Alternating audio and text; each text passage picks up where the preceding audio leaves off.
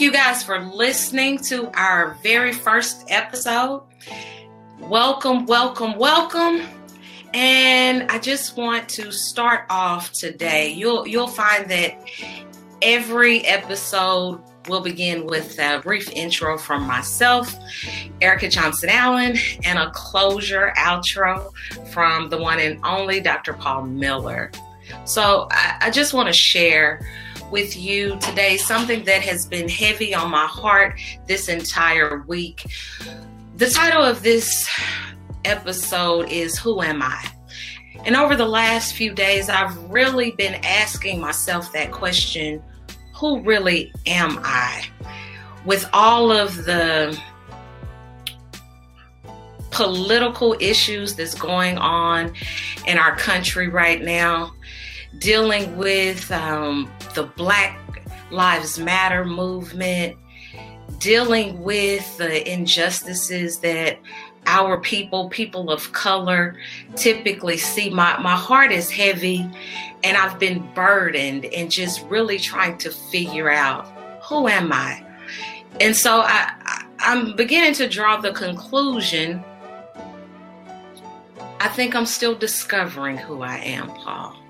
I think through all of this and just identifying and staying true to my culture, my belief system, I'm learning that who I used to be may not be who I am, and who I'm going to be is probably not who I am right now as well either.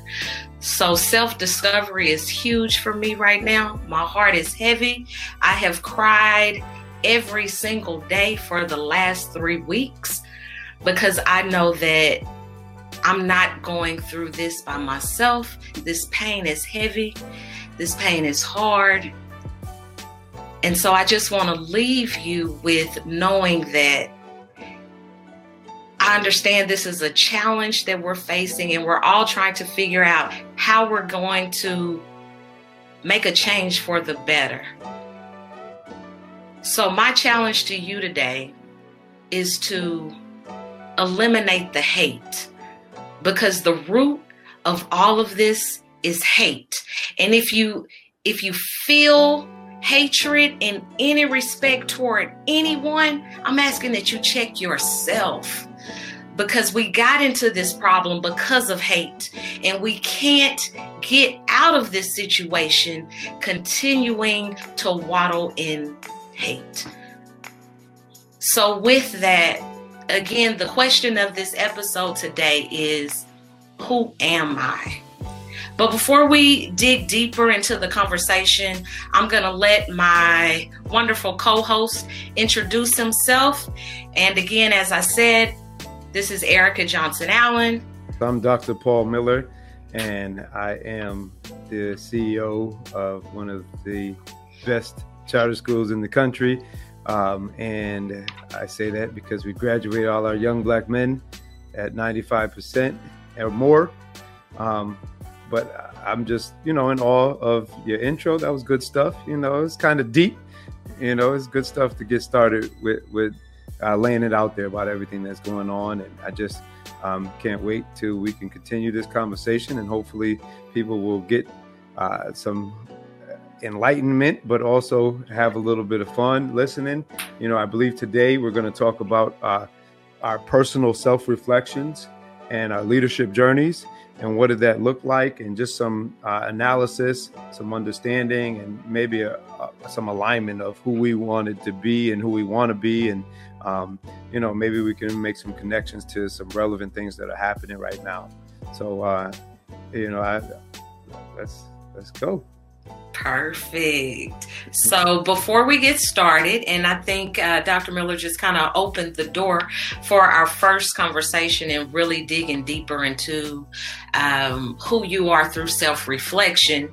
But before we jump there, I do want to encourage you to please visit ericajohnsonallen.com.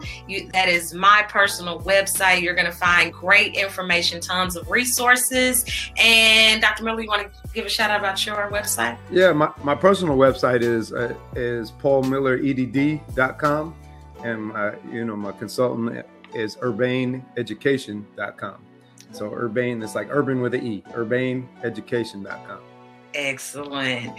Stay tuned for our next episode entitled No Justice, No Peace, where we're going to dig deeper into the conversation about systemic racism and how it's impacting our community.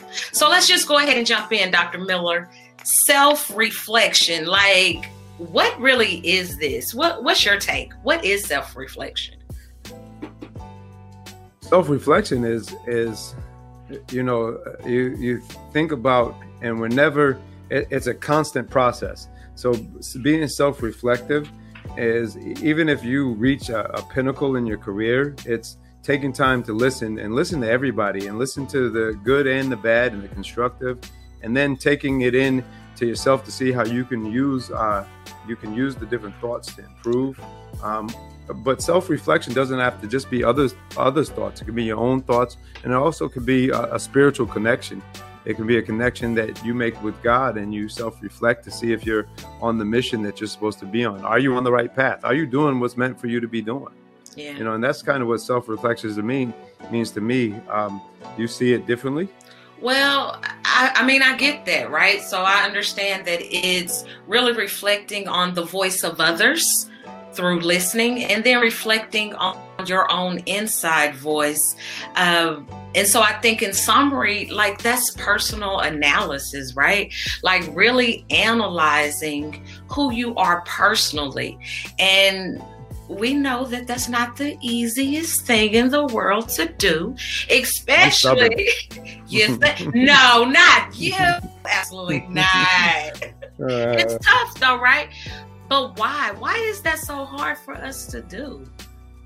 Why? Because there's critics out there, but then when you got to internalize it and criticize yourself on top of it, that's hard. It's a hard pill to swallow. To be reflective, but without that reflection, you won't find growth. It's like when you look in the mirror, you look to see if there's anything wrong. You look in the mirror. How do I look? Yeah. You want to see how you look, and then you can see, once you stare into yourself, you're able to see, and you're able to fix. My tie was tied wrong. But I had to look at it. If I didn't look at it, I wouldn't know. So I think that's a valid point. Can we stay right there for just a second? You said when you look in the mirror, you self-reflect and you ask yourself what's wrong. And I think that's the key there, right? Why do we do that? What's wrong with saying, what's right about me? Why does self-reflection always have to begin with what's wrong? Internally, like, we just naturally do that as human beings. We're so critical of ourselves, but critical, does it always have to be in the negative context? But I will. That cancels out everything that was previously stated. Just saying. But however, same thing. Go ahead. Conjunction. So the growth comes from usually the gaps, right? Absolutely. So when you find a gap, is usually when the most growth happens. Usually when we're going through hard times in life, it's because it's a setup for something good that's coming, right? So that growth usually comes from the difficult times. Some people find growth in the good, and that's a beautiful thing. And I'm not telling you that we shouldn't celebrate, or that everyone out there who's listening shouldn't celebrate themselves or celebrate what's good about themselves. But if we're doing the real reflection, let's keep it real. That's when I feel like the most growth comes, is when you're looking at where the gaps are, what's wrong. So, I agree. I agree with you 100%. I also think that we have to look at both sides of the coin, right? So yeah, absolutely. You figure out your gaps, which is a difficult thing to do. Mm-hmm. But then also, I always say, my mother, she was big on self-love. She used to always say, kiss yourself, baby. Tell yourself you love you.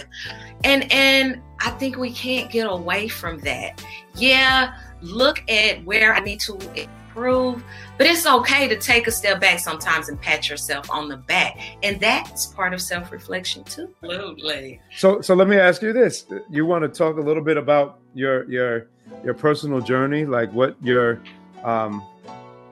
like, how did you get where you are? Like, what reflection did it take? What's your personal reflections? For sure. You know, sure, I can answer that. Thinking about my personal journey, you know, I'm an educator. I'm a superintendent at one of the largest charter districts in the state of Texas. Highly successful. Like, I'm in a good place. How did I get there? It didn't start that way. I never wanted to be an educator. That was never part of my dream, goal, or destiny. But I was introduced to a classroom.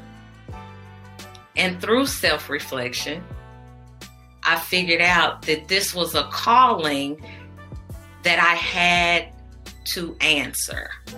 And so I think you're right. I never would have gotten to that point if I would not have accepted the fact that even though this isn't what I wanted to do, it seems as though I may be pretty good at it. So that's that pat myself on the back, working your strengths, working your gifts. Okay. And I continue to soar. It's a long journey. It's going to take about to really talk about the actual journey. But what I knew for sure is I had to help other children of color, and I had to help teachers understand the importance of educating our children. Yeah, I think, you know, that's important, is that that you have those values, and like it sounds like, you know, everything you do comes from those values, and those values are guiding your mission aligned, you're driven. And so I would like to say that's a good reason as to why you're successful and have been successful on that leadership journey, because you're sticking to those values. Agreed. So let's talk about values, since you brought up that great point. Right. What are your non-negotiables when you think about values? Like, what is it that no matter what, this is a non-negotiable in my life? You know, I think, and I'll put it in terms of professional and personal, but I believe in moral authority and I believe in competence, right?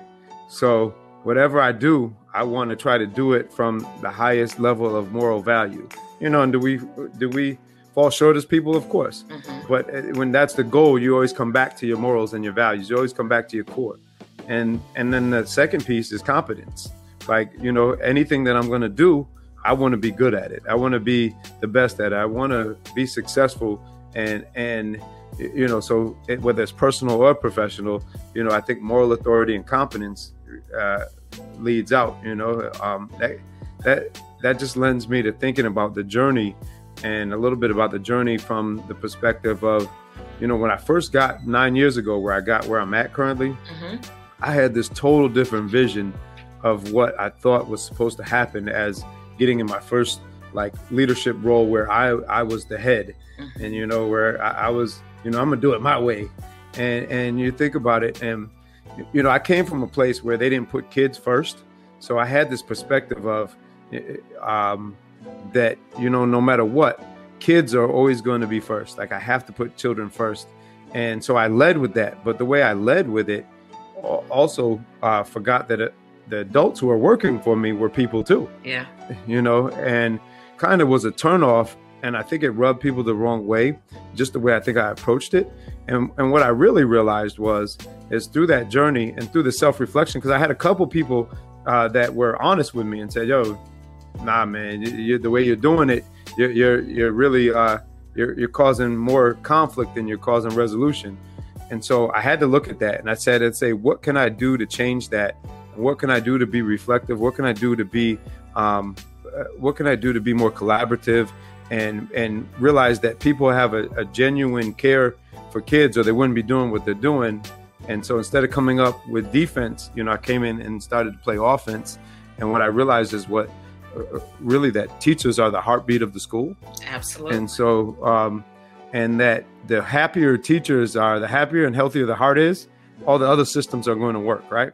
So I figured out that they were the heartbeat of the school, and being the heartbeat of the school, they need to be treated like that. And so treating them like that turned into creating more teacher efficacy and to where they wanted to and believed and bought into the systems.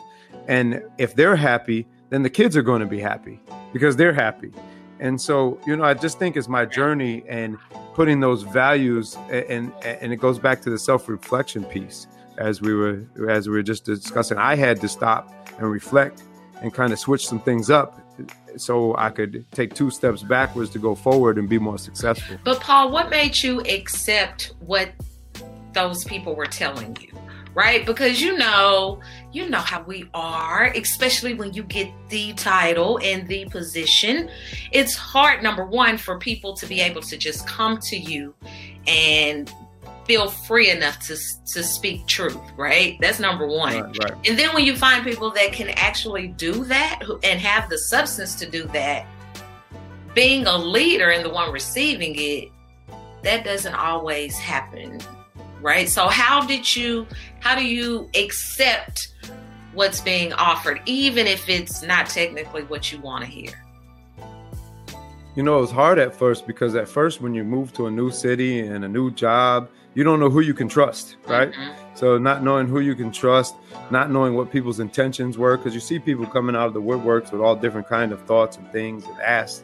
And really it was about making that spiritual connection and talking to God and asking him, show me what I'm doing or not doing. And for me, it was like hearing that inner voice and just feeling at peace with what they were saying. And even though I didn't like it, I felt like it was what I needed to hear. And what I was doing wasn't working. So I had to take a step back and say, how do I do this differently? Right. And I think it was all like messages that I needed to hear. Right. And that's something that I've learned, definitely the power of prayer. Right. So before I start any meeting, I pray. Before I get on a stage to present at any time, I pray. And we were talking about the values. In my life, prayer is just, if not the most important element of my life, it is definitely at the top, because I know that what it has done for me, right? Mm-hmm. So definitely prayer before everything, so that I don't screw it up and that people can hear God through me. Yeah, that's because also you're from down south, so you probably bring grits with you everywhere too, right? As long as they're hot. As long as they're hot. Just don't throw them on nobody. So, Paul, why do you act the way that you act? Give me some insight into why you are really who you are. Why do you act that way? I think a lot has to do with my socialization process. Like I grew up in the middle of the projects. I grew up in the hood. But I also knew not to be complacent and want more and want to be able to do things different so I can lean back and give back. But I think a hunger developed in me of wanting more and wanting different. And so it developed out of growing up in poverty. It developed out of having struggles and strife. Like you said, that we got our stories that would take a lot more time. But, those stories and that's who I am. And so to me, one of the best things and one of the things that I always recommend to people is not to lose who you are. Don't forget where you came from, because you got a little title behind your name doesn't mean you're any better or any different than anybody else. You need to treat people with respect. You need to, like when you're in the hood, you treat people with respect. And if you don't, you get dealt with. So you know what I mean? Absolutely. You continue to treat people that way as you want to be treated, and don't forget who you are, and that's important to me. That's important to me. And yourself, like what makes you act the way you do? Why do I act the way I do?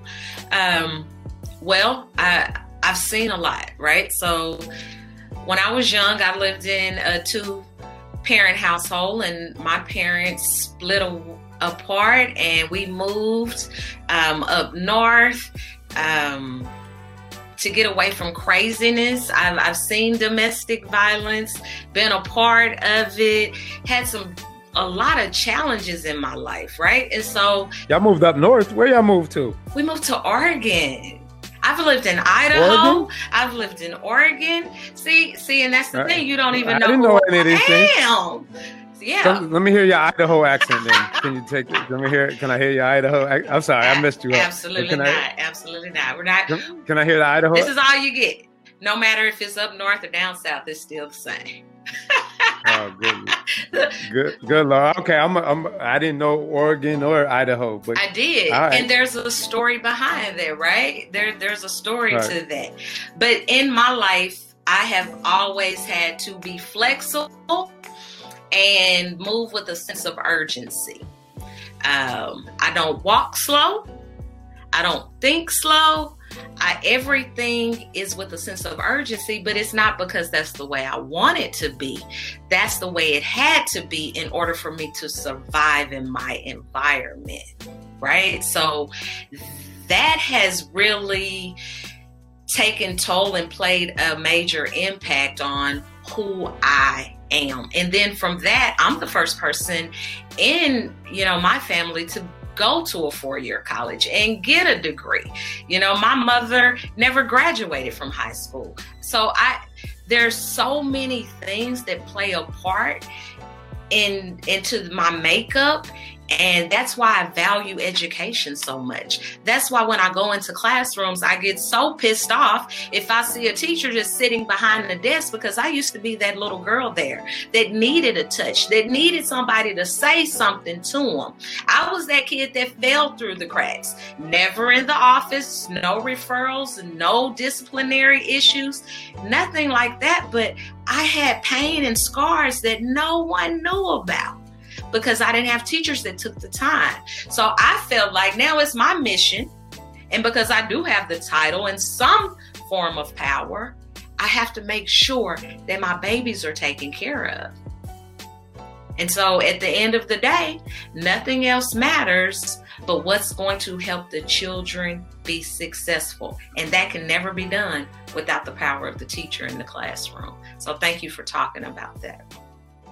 No, absolutely. Just kind of closing up here and thinking about everything that we were talking about, what motivates you to keep going? I had never seen, I'm going to take that back. I was going to say I had never seen my mother or father quit, but I'm not going to say that. I've seen both. I've seen what happens when they quit. And I knew I did not want to have to live like that. And then I've seen what it looks like when they put their all into it. And I knew that I had that in me. And I knew that I had to keep pushing, because I had to set an example for those that were coming behind me. I had to make sure that I modeled what excellence looked like, because I had people watching me. And even more than that, failure was just never an option. Excellence was the only option. And that was instilled in me. And that's just what I had to live on. I couldn't quit. I can't quit. Won't quit. Don't stop. And in closing with thoughts here, I think it's crucial and important to realize that your thoughts are things, and the way you think is how you act, and the way you act is what you attract. And so as a leader, who you want to be starts with your values. And so if you're putting your values out there, you're doing that, but you have to model it. And then you have to use those values to inspire a shared vision. And so inspiring a shared vision may look different in different places, but at the same time, it comes back to you as the head and you as the foundation. And again, the way you think is how you act, and the way you act is what you attract. So you will put the right people around you. You will attract the right things if you lead with the right attitude. And so I'm hopeful that people tune in to the next episode, No Justice, No Peace, and that will be airing immediately afterwards. And check us out on our YouTube channel, Vulnerable Voices, and we will also be on all podcast platforms as well. So I want to thank everybody for watching, and we'll see you next episode. Peace.